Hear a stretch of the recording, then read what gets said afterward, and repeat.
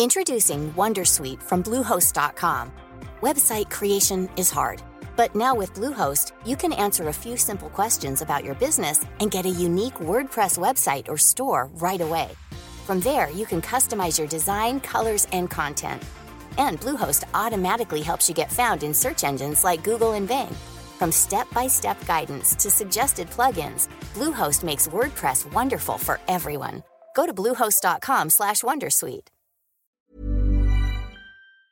This episode of Politics Without the Boring Bits is sponsored by BT, because BT means business. BT knows that businesses come in many shapes, sizes and guises, from the person just starting out at their kitchen table to the biggest employer, which is why no matter what line of work you're in, they've got your back to help you succeed and do what you do best. No doubt connectivity is a must in Westminster, and it's certainly helped us to get this episode created and distributed to you listening right now. BT already connects more than 1 million businesses and public sector organisations, offering secure and reliable connectivity. Nearly 3/4 of people running a business or side hustle feel they couldn't do so without reliable broadband and mobile connectivity. That's why having connectivity you can count on is a must for business, whether it be facilitating multiple devices being connected at once or making team calls or guest Wi-Fi access for customers. BT's connectivity helps keep you and your customers happy. Whatever your business, BT's got your back. Search BT's got your back. Hello and welcome to the Red Box Politics podcast in the Times. I'm Matt Chorley. It's the morning after the budget night before, and Philip Hammond could be forgiven for getting a bit giddy at all of the positive coverage for his policies rather than his jokes. He heralded the beginning of the end of austerity, blowing a multi-million-pound windfall on tax cuts and extra spending. But what was hidden in the small print? Does it make an election more likely? And who will actually have more money in their pocket? Joining me to answer those questions and others posed by Times Red Box readers are a stellar panel of Times experts who almost look like they might have recovered from covering the budget yesterday. Anne Ashworth is the Times Money and Property editor. Oliver Wright is the Times policy editor. But we begin with the economics, and this is the Times business editor, Richard Fletcher.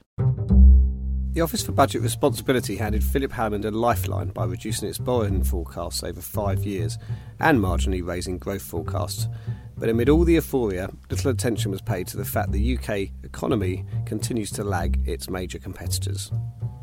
So, Richard, let's just talk about the numbers first of all. Exactly how much more money did Philip Hammond have to play with? So he had £68.5 billion over 5 years. So he was given a huge amount of headroom by the OBR, of which he used 97% of it to fund, obviously, Theresa May's promise on the NHS funding, and also to do various giveaways, including raising the personal allowances faster than had previously been promised. So this was a giveaway budget. Where does this money magically appear from? If people suddenly think, well, how did he start the week not having this money up his sleeve? And, he suddenly found £68 billion. Where's that from? So the OBR's basically has its forecast, and they basically admitted that actually they've been getting it wrong for the last few years, and actually borrowing's going to be a lot less than they'd expected, which obviously gave him a huge amount of headroom. These are forecasts, not actual numbers, so they may have to claim these back in a few years' time. And actually, if you look at the track record of the OBR, it's not brilliant. The borrowing forecasts are sort of if you put them all since 2010 on a graph, it's just a sort of a series of sort of snakes just moving further and further across to the right hand side. That magical aim of eradicating the deficit just moves further into the distance. Absolutely. I mean, obviously, the last budget we had the major revisions to their productivity forecast. So they conceded that they'd been massively overestimating our ability to recover the productivity that we lost, in the aftermath of the financial crisis. So, yeah, even by economists' high standards, the OBR, you could argue its forecasting ability isn't great. But then, obviously, you are looking at a crystal ball, and that's not easy. And so, what is the state of the economy? The economy is, we're not in recession. Obviously, there was a lot of talk after the Brexit vote about Project Fear and back into recession. But we are basically in this period of low growth. So we've got very low growth, less than 2%. We've got very low levels of unemployment. So we've got very low inflation, although we're starting to see a little bit of inflation come back, but not a huge amount. So we're in this kind of what I would call slightly boring period of low growth, low inflation, low unemployment. And what did you make of the big economic picture that Philip Hammond laid out in his budget? Well, I sat there thinking, are we resilient enough to be able to take any shocks that Brexit could deliver? I'm going to say that phrase, the unknown unknowns that could result when we exit, in whatever state we exit from the EU. And he didn't give me that sense of reassurance that a good Chancellor can give you, even in fairly dire times. There was an argument, you could say, that having bagged all this extra money from the magic money tree, just banking that and just saying, let's just get through the next 6 months, see what happens with Brexit. We might need this for some, like you say, some shocks. I wanted to hear the words war chest against times ahead, but then perhaps, I'm a traditionalist in these matters. What did you make of it, I'm going Ollie? to pick up on Anne's point. I don't think Philip Hammond wanted to give us much reassurance. I mean, he wants a soft Brexit. He is fighting a bitter internal battle against those both in the Cabinet who want a slightly harder form of Brexit and more broadly against the Brexiteers on the backbenches. I think this budget was framed in a way to scare people. It was designed to say to them, well, things might be all right, we might be able to spend this, but you know all this money? So what you're saying is he made sure there was no slack, giving the ardent Brexiteers no scope whatsoever, that they would have to agree to what he and Mrs May present to them as a way of exiting the EU. I think that's his intention. Whether he succeeds or not is a completely different matter. We'll come on to Brexit later, but Richard, in terms of our position in the world, fifth biggest economy, sixth biggest, explain why we seem to be going up and down this league table of Well, there's economies. not much up in the league table. We're slipping down. So we are growing a little bit faster than Italy, but not much faster than the rest of the G7. So we are at the bottom of the table. We are the sort of Huddersfield, if you like, of in terms of growth rather than the size of the economy. In terms of growth, yeah, absolutely, which obviously is important. So I just to pick up on Anne's point, I did think what was quite interesting about this budget, it was, although for the sort of Westminster folk, perhaps the change in language wasn't a surprise. If you'd followed May's comments about the end of austerity, this was a big shift in the budget in that, this was a big change in borrowing strategy. The commitment to eliminate the deficit went out the window. Treasury idea of, you've got to get the deficit down seems to have fallen away, and yet the markets barely moved. So sterling was basically flat on the day, gilts have barely moved. And so I do think that is quite interesting, and maybe that, as Simon Nixon, our economist, was saying to me earlier today, the markets will only worry when you're in trouble. But there was a big shift in the tone in terms of borrowing and the commitment to austerity, and yet the markets just seem to shrug that off. And we were told in 2010, when the coalition was formed, and we had to tackle the deficit and we had to set out a plan to eradicate it because we didn't want to be Greece, we couldn't cope with a massive crash. What do you think has changed? Is it just time that we haven't teetered on the edge like that? Well, I think it's partly that, deficit as a percentage of GDP is now much lower, so we are in a much better position as part of GDP. But yesterday there was this change in tone, and I think that was quite significant, and I was quite surprised at how the markets just completely ignored that. Before we move on, a couple of questions from readers. Gordon Dow said, would we have had a stronger economy if Cameron hadn't held a referendum? Now, this is like the opposite of a forecast. This is a sort of retrospective reimagining of the past. But what impact has the referendum, the outcome, had? I mean, the answer to that is clearly yes, without doubt. We've seen this huge growth in the US economy, sparked by Trump's stimulus to, his changes to the tax regime and also his deregulation. And we've also seen stronger growth in Europe. And typically you would have seen the UK economy follow that, and that we should have seen much higher growth over the last few years. So clearly the answer to that is yes. Is it right that I saw somewhere buried deep in one of the documents that comes out, the economy is 2.2% smaller? Yeah, I've seen that figure in recent weeks. There's been lots of research undertaken both by city economists and some of the think tanks that's come to a sort of similar level. Just finally, before we move on from the sort of economics of it, Lara Bolenghi, the Times writer commenting on one of our many budget stories online, she was saying it wasn't a budget, this is a prank. Money they didn't know they had appeared at the last minute so they could pretend spend it with the proviso that will be torn up if necessary. Will he at some point have to come back and revisit all of this? Well, it very much depends of whether the OBR have got their sums right. So that, he's been hit in the past by budgets where the OBR forecasts have been, more pessimistic than expected, and he's had to have a tougher time. So, this was a lucky Chancellor, if you like this, because this may well be, let's be honest, his last budget. One point I would make is that he has started to fall in this habit, of Gordon Brown habit of hiding stuff in the Red Book. So there were lots of big announcements. So Help to Buy, no mention in the speech, but there was actually quite a significant change to that in the Red Book. His big signature move, the tax on plastic, that actually won't come into force until April 2022, and he just forgot to mention that date during the speech. There's a tax on heated tobacco products. That's quite a significant change. Again, no mention in the speech, buried in the Red Book. So I do think he is falling into that Gordon Brown habit, and yet we still got these mentions of these 10 million for church halls, planning for public conveniences. I do think we should have a ban on chancellors mentioning any measure that has an effect of less than 250 million on the economy. It should just be banned. There should be like an OBR because rule. Those small amounts of money are just there to make jokes. So we had he spent £10 million on something to do with fly tipping, just to make a joke about how John McDonnell fallen over some rubbish. In the past, George Osborne did it. He'd spent $5 million on something just to make a joke about Boris Johnson. You're absolutely right. And the speech was actually longer than his speech. It was over an hour, and typically he's a bit shorter than that. And yet, so he has room for all these terrible jokes, and they were really terrible. Really bad. And yet, these really important measures, he just doesn't mention at all. And that really is a sort of, that really is a return to the bad old days. So I think as well as having the OBR, we should have a sort of a regulator. I don't normally like regulators, but I'll make an exception on this occasion. We should have a regulator of the speech that should say that's too small a measure, you've got to take it out. You can't. And presumably, Anne, the message that you would give to Philip Hammond when he's looking ahead to his OBR is that the value of what's in his coffers can go up as well as down, which is what money editors tell readers all the time. I like a prudent chancellor myself. I like a stingy kind of guy, really.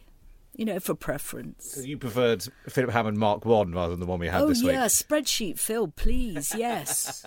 I don't want sunshiny, jokey Phil. I want spreadsheet Phil. I don't think anybody wants to hear jokey Philip Hammond ever again after his very peculiar set of... some of them I wasn't sure if they were jokes or just statements of fact. But anyway, let's move on. Let's talk about the politics of all of this. This is Oliver Wright. This was a budget in many ways as important for what it didn't say as for what it did. By turning on the spending caps and promising good times ahead, the implicit message to Tory MPs was, don't mess it up by voting down my Brexit deal. Expects this message to be hammered home in the weeks ahead. Boris Johnson may have promised £350 million for the NHS from Brexit. The message from Philip Hammond is, you won't get it if it's a hard Brexit. One of the interesting things I thought was he only used the Brexit word once in his speech. I think you found it appeared 3 times in the Red Book. 3 times in the entirety of the Budget Red Book, which is this sort of 60, 80-page odd document that goes alongside the speech and details all the announcements. It was there 3 places, but all of them in the same footnote. Contrast that with the OBR report, which granted was slightly longer than the Red Book, but that was 66 mentions of Brexit and some pretty substantive points that they made. One of the most crucial being that in the event of us not securing a Brexit deal, basically all of their assumptions go out of the window, and it could be quite hairy. Well, more to the point, they've been banned from making such assumptions. I think this is one of... scandal is a much bandied around word, but surely if we as a country have an organisation like the OBR, which is designed to give independent forecasts, the government should be asking the OBR to look at those forecasts, and early. Obviously, for the internal Conservative Party politics, asking the OBR to say that a no-deal Brexit would be pretty bad news isn't something that is really within the power of the Chancellor to do. I think, the economic forecasts ahead of the vote to leave were wrong. I think the public can take that in their stride, and we should know what the OBR thinks, personally. I'm interested in one aspect of the relationship between the Prime Minister and the Chancellor. Now, we know that there was a falling out and that he was lucky to save his job. Are they now much closer? Do we see them as a central force in the Cabinet, fighting for a certain kind of cause? I think politically they are closer. I'm not sure personally they are much closer. Some people describe them as a sort of squabbling couple.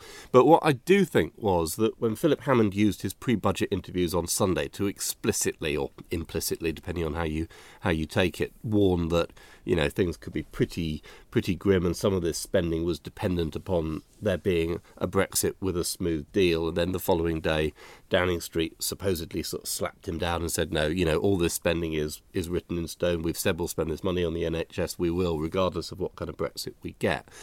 I think that was more of a two-step than a genuine row. Downing Street is not going to be unhappy with Phil Hammond being the outrider and warning that you've got to do a deal, otherwise things are going to be grim, because it suits May's agenda as much as it suits Hammond's. I think actually a lot of the tension between them came from sort of Phil Hammond Mark 1 was that he was not a big spender. He wasn't a big interventionist. The sort of early Theresa May wanting to intervene in markets, whether it was the energy market and the housing market, that's where they clashed ideologically. I don't think they also got on particularly well as people, as colleagues, but it was that big conflict. Whereas now Philip Hammond's basically moved on to Theresa May's turf, is splashing all this cash, has gone along with the NHS spending. There's a suggestion that the price for that was that he got to bring forward the income tax cuts, which is a sort of more old-fashioned Tory thing. Let's cut income tax, but I think there has definitely been a change in the relationship. I mean, it definitely was a political budget. PwC calculated there were 86 budget measures, which is 15 more than last year, but only 33 related to tax measures, i.e. proper budget measures, and of those, only one raised more than $1 billion in any 1 year, and only one gave away more than $1 billion in 1 year. So that's not it suggests it was a political budget. It wasn't. This was not a proper, let's deal with the economy budget. In the run-up to it, certainly in recent months rather than in recent weeks, but Philip Hammond kept saying there aren't going to be big spending decisions. You have to wait for the spending review next year. And then there was spending all over the place. There was money obviously for the NHS we knew about. There's an extra £1 billion for defence.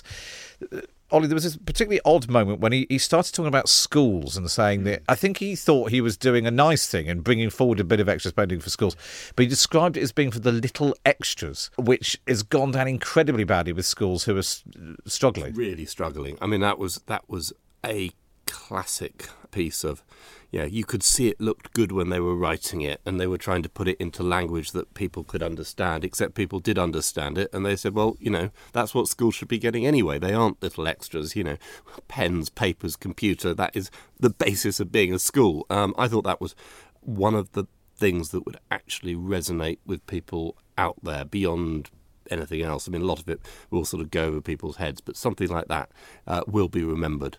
And it's the sort of thing that will be brought up at parents' evenings, because teachers do have an audience. The schools are a network, and lots of people are parents, lots of people talk to teachers. The part of the reason why Michael Gove lost the sort of, I wouldn't quite say political credibility, but his reputation was damaged beyond anything by the reforms that he made as Education Secretary. And people, you just talk to people know Michael Gove and they remember him for being Education Secretary, not Justice Secretary, not Environment Secretary, certainly not Chief Whip. It was what he did at Education that really resonated. And the number of sort of school events I've been to for my daughters where the teacher or the head teacher says, ends a sentence with "no thanks to Mr. Gove," actually years after he stopped being Education Secretary.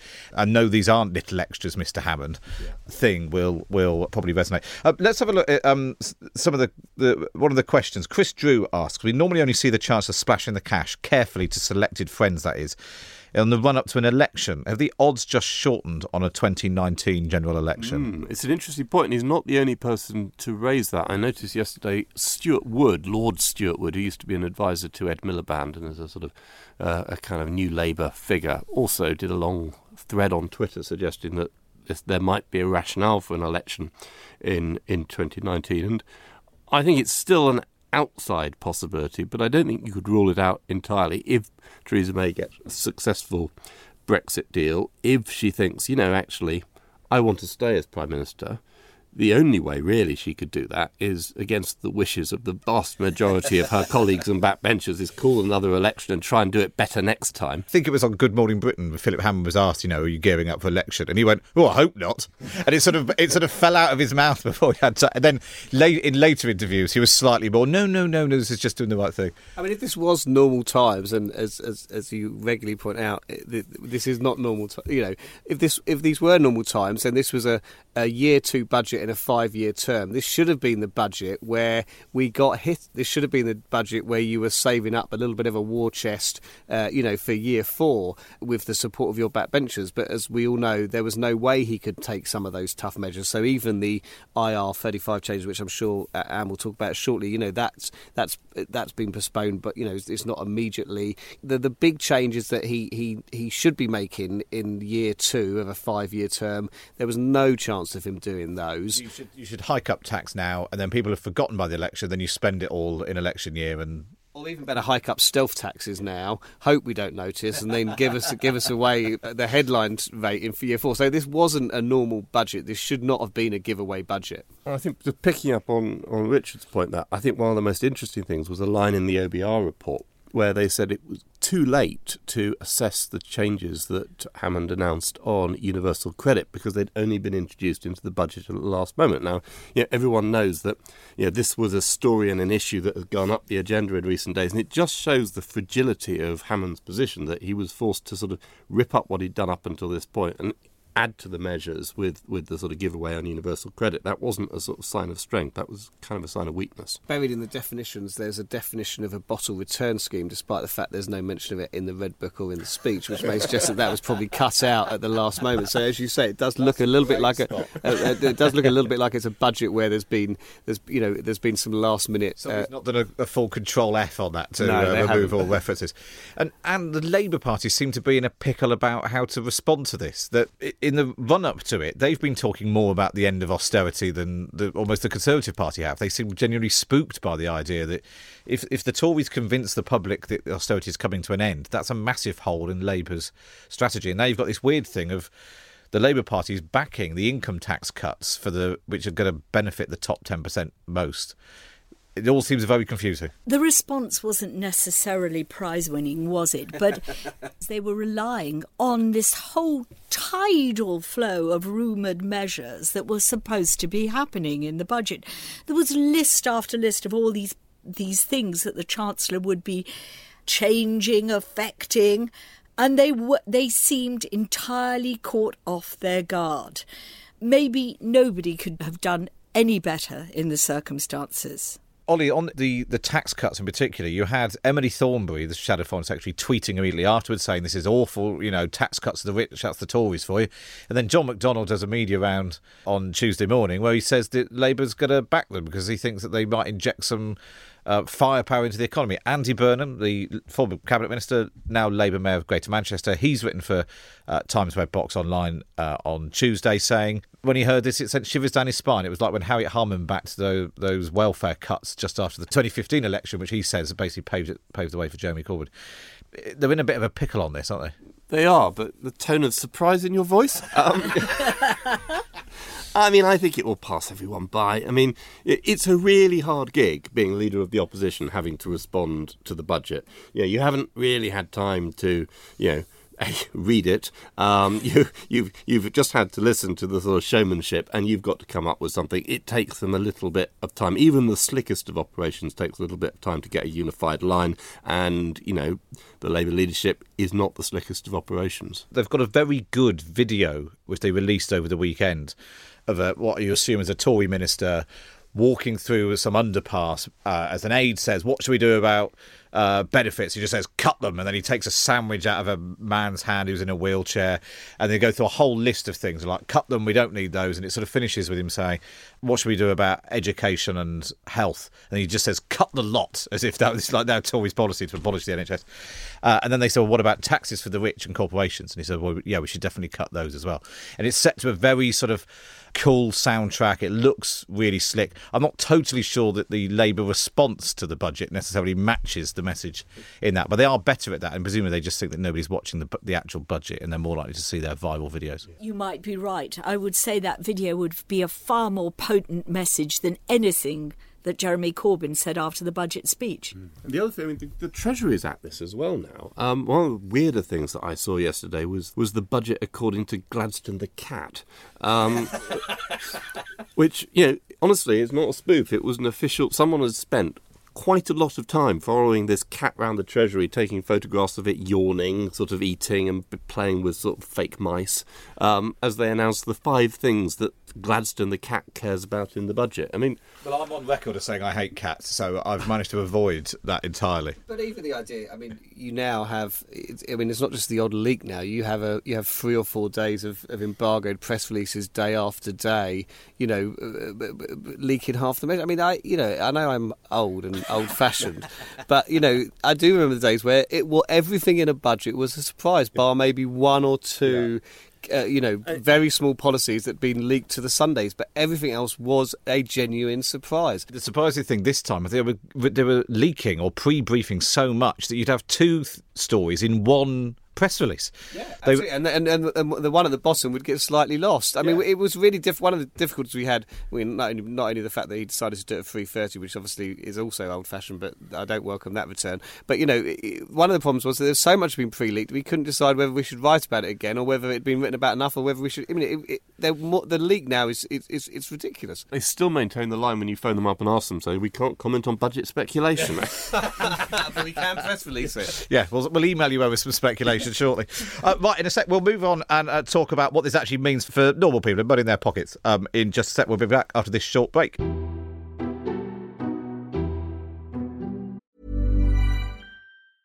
Ready to pop the question? The jewelers at BlueNile.com have got sparkle down to a science with beautiful lab-grown diamonds worthy of your most brilliant moments. Their lab-grown diamonds are independently graded and guaranteed identical to natural diamonds. And they're ready to ship to your door. Go to BlueNile.com and use promo code LISTEN to get $50 off your purchase of $500 or more. That's code LISTEN at BlueNile.com for $50 off. BlueNile.com, code LISTEN.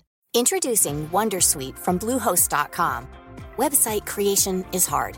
But now with Bluehost, you can answer a few simple questions about your business and get a unique WordPress website or store right away. From there, you can customize your design, colors, and content. And Bluehost automatically helps you get found in search engines like Google and Bing. From step-by-step guidance to suggested plugins, Bluehost makes WordPress wonderful for everyone. Go to bluehost.com/wondersuite.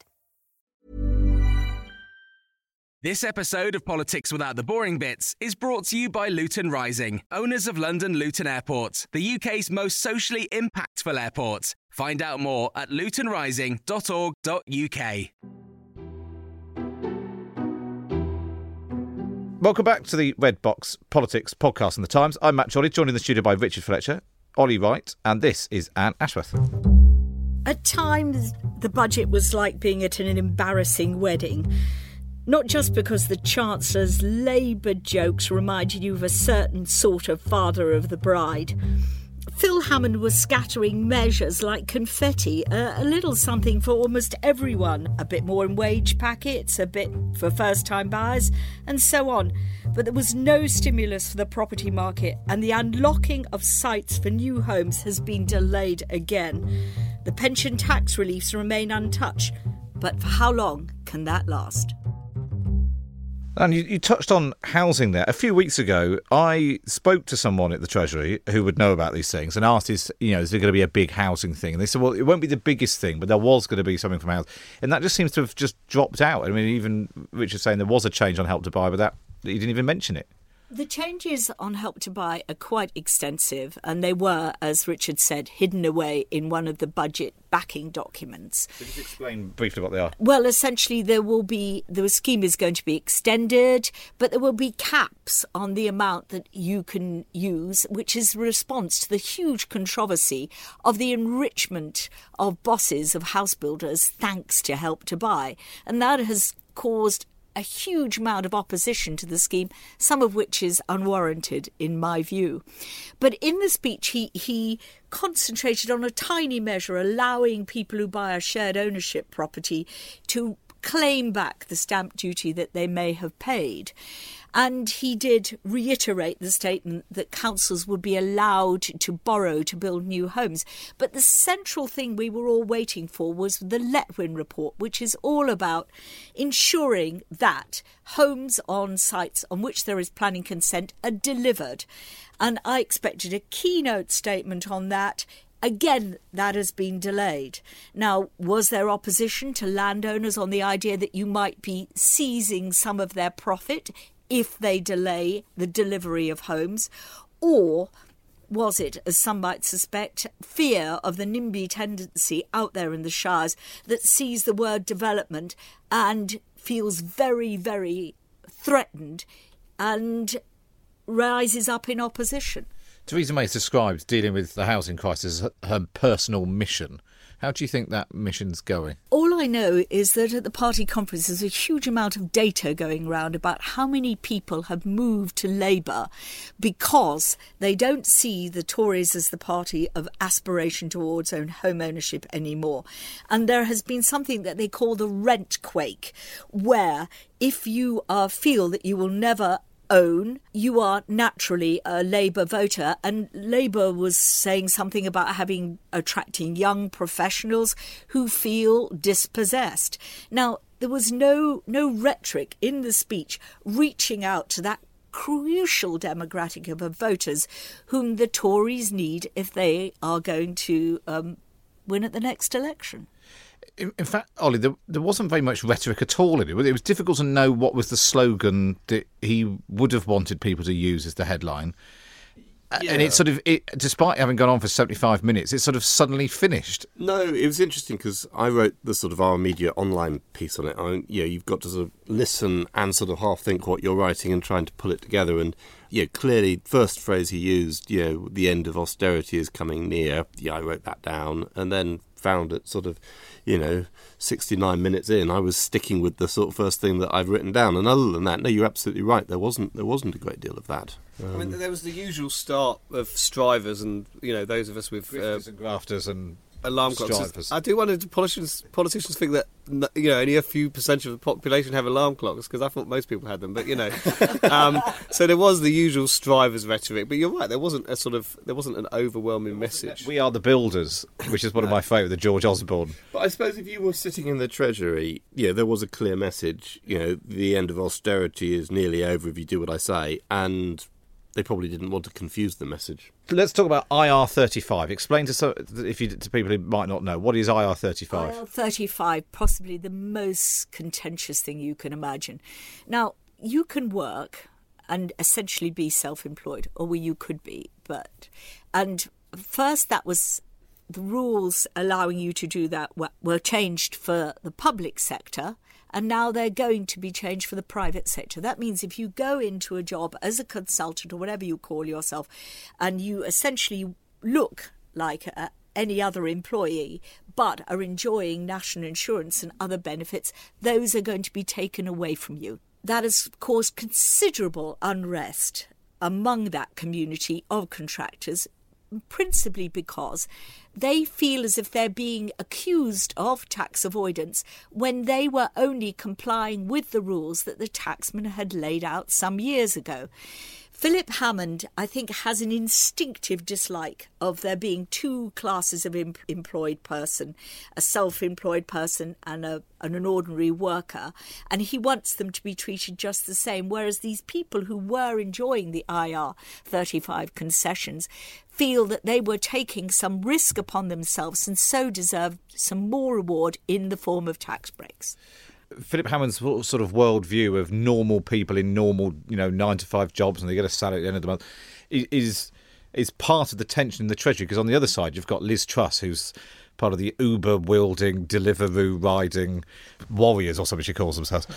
And she's all about the gig economy and being more flexible and all that sort of thing. And that's where treating people who, they take some of the risk of being essentially self-employed, but as a result, and so they get some perk from that as well. Yeah, I guess so. I mean, I suppose here's the question. I mean, given the changing nature of the economy, I assume the figures show that the number of people who are in this kind of work is going up quite rapidly. And if you're trying to protect your revenues, you need to try and somehow equalise it. And you're certainly not going to equalise it by giving the tax benefits to 9-to-5 workers. So you can see a sort of a practical, beyond a political point to it, but there's a sort of practical good management point to it in protecting the revenues that you've got. I don't know whether that's the...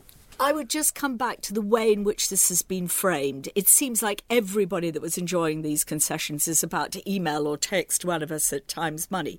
But they feel as if those concessions were legal. That was the tax law at this time. It has been changed. Perhaps they can accept that. But deeming the way they worked and the way they ran their finances as tax avoidance, which we see as egregious, is distasteful to them. Don't give my email address at the end of this, but we're not talking about Uber drivers here. We're talking about IT contractors, we're talking about accountants, and we're talking about people who, who may have ended up working for one company for many, many years, and basically they've had a very good ride of it for a few years, and the Treasury quite rightly has looked at it and said, hold on a second, you're not paying national insurance, your employer isn't having to pay you holiday pay or pension or all those things we think responsible employers should do. There's more and more of you, and actually we want to change the rules, and we've given you plenty of notice, which they have. If you were a contractor and you haven't seen this one coming, then you haven't been paying very much attention. and we're not going to introduce it. Richard Fletcher. We're not doing it particularly quickly, and therefore I've got if you're working in a company and you're directly employed and you're working in the IT department and you're paying your national insurance and you're paying through the PAYE system, and the guy sitting on the desk next to you is a contractor and has been there for the last 3 years and is paying probably half the tax that you are, and also when he retires isn't going to have a pension, so you're going to end up bailing him out then as well. I haven't got a huge amount of sympathy, as you might be able to tell. They are, however, a vocal group, and it's quite interesting, as Richard has pointed out, that they have delayed the implementation of this until 2020. Now, we had thought that this would come into effect in April 2019. Is this giving everybody in the Treasury enough time to go to change their emails, change any way that they're being contacted? Because these people have had it really good and now they're pretty angry. I'm conscious that we're running out of time, but Anne, you're always so good when people ask very specific questions. Keith Tunstall asks, we're keen to downsize but cannot sell our house in today's market. We're thinking of renting out at the other end and letting our current house. Thus, we reluctantly become a landlord. The situation might go on for years. I'm sure Brexit uncertainty will continue into the transition period. Are we going to be liable for capital gains tax when we finally sell our current house? Right, Keith, there's a huge amount in your questions. A, should there have been some stamp duty concession to encourage you to downsize and free up your family house? Yes, certainly, but there wasn't one. Now, what you are going to become if you follow through with this plan is what's called an accidental landlord. And yes, there was something in the budget which will hit you. Once upon a time, you could move out of your house and you had a period of grace in which to rent it out and then sell it, which lasted for 18 months, and that's going to be cut to 9 months. Now, there may be some argy-bargy about that. There may be concessions, but this is part of the whole toughening up of the tax regime that covers any kind of landlord, whether you treat it as a business or you've just happened to become a landlord. So certainly you will be liable for CGT.